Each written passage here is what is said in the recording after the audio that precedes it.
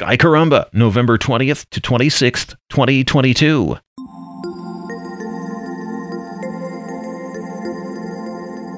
Cetus the sea monster is easily in view in early evening. Its most famous star is Mira, but you can't see it with the naked eye right now. The variable star is heading toward the dimmest part of its 11-month cycle. If you have a telescope and a dark enough sky, you can see Mira dim to about magnitude 10 around the end of December. It'll brighten up to maximum brightness in the naked eye range about the middle of next June. It gets as bright as about magnitude 3.3 and sometimes brighter. You see, it's variable in its variability. Uranus is near Cetus, with the moon going through new phase this week. It's a good time to spot the planet in binoculars or a telescope. It's close to the limit of naked eye visibility, so not having moonlight helps. A star chart will help you spot the planet, and if your eyes are good and your sky is dark, you may not even need magnification.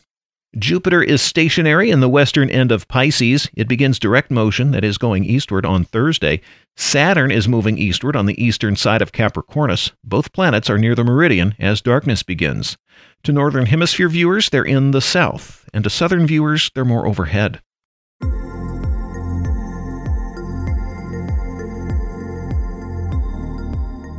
The Pleiades are up all night, and the Hyades are following them closely, so they're up almost all night. Mars rises not long after them in very early evening. The red planet is retrograde and seems to be going back toward the Pleiades, and it will continue on that trek for about a month and a half, and then slow down before it gets to the Seven Sisters and turn around. Gemini and Orion rise in mid-evening. Leo rises a little after midnight. Boötes rises in the wee hours. Virgo is right of it and is home to a waning crescent moon on Sunday and Monday mornings.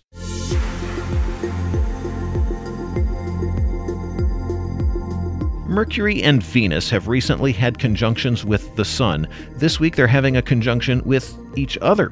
They're still too close to the Sun, though, for us to see them, just 1.3 degrees apart on Monday. If you're at about 12 degrees south, you might spot them very close to the horizon after sunset toward the end of the week. They'll still be fairly close to each other. That's the latitude at which they appear to be most directly over the sun at sunset. The moon is new at 22:58 Universal Time on Wednesday. If you want to try your luck finding a 14-hour-old moon on Thursday, look also for Venus just 2.3 degrees away to the north. They'll be closest at 13:09 UT. Mercury's between them. It's dimmer, so it's harder to find amid the glare of sunset.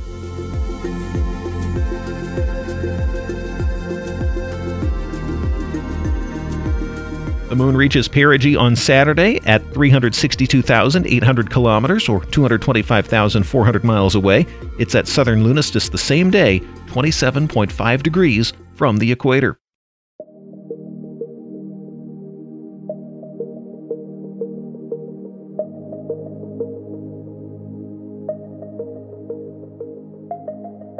If you get into the business of calculating planets' positions, you'd better like hard math, or at least be able to tolerate it well. You'll be dealing with trigonometry, geometry, algebra, and calculus.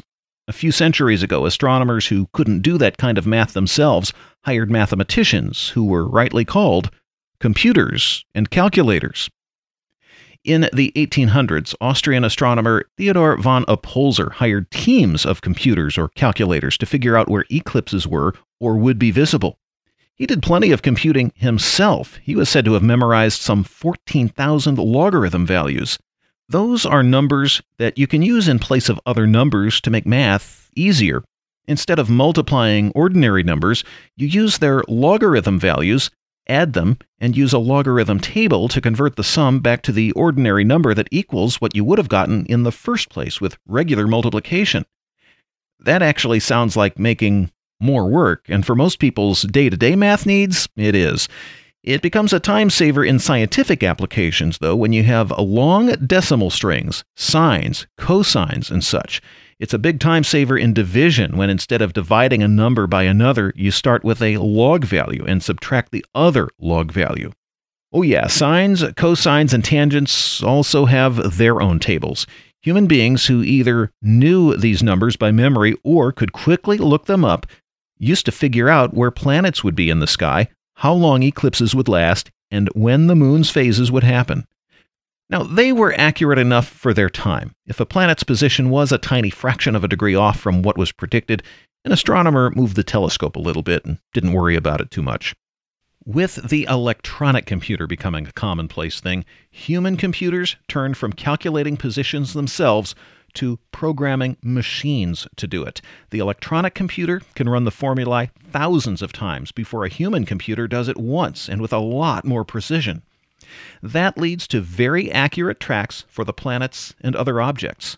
One of the benefits is that with software like Stellarium, you can see exactly how the sky looked or will look down to the second from anywhere on Earth and even from other solar system objects.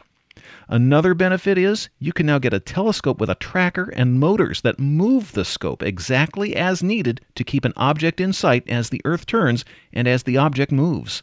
That's especially helpful for tracking satellites.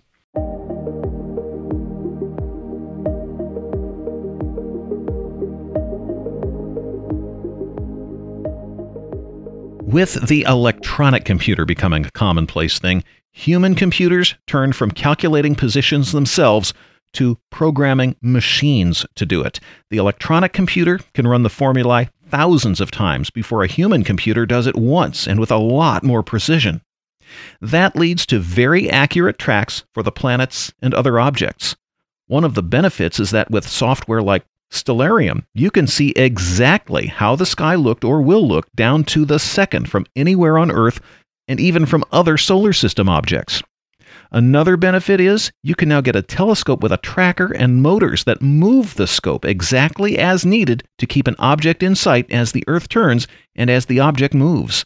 That's especially helpful for tracking satellites.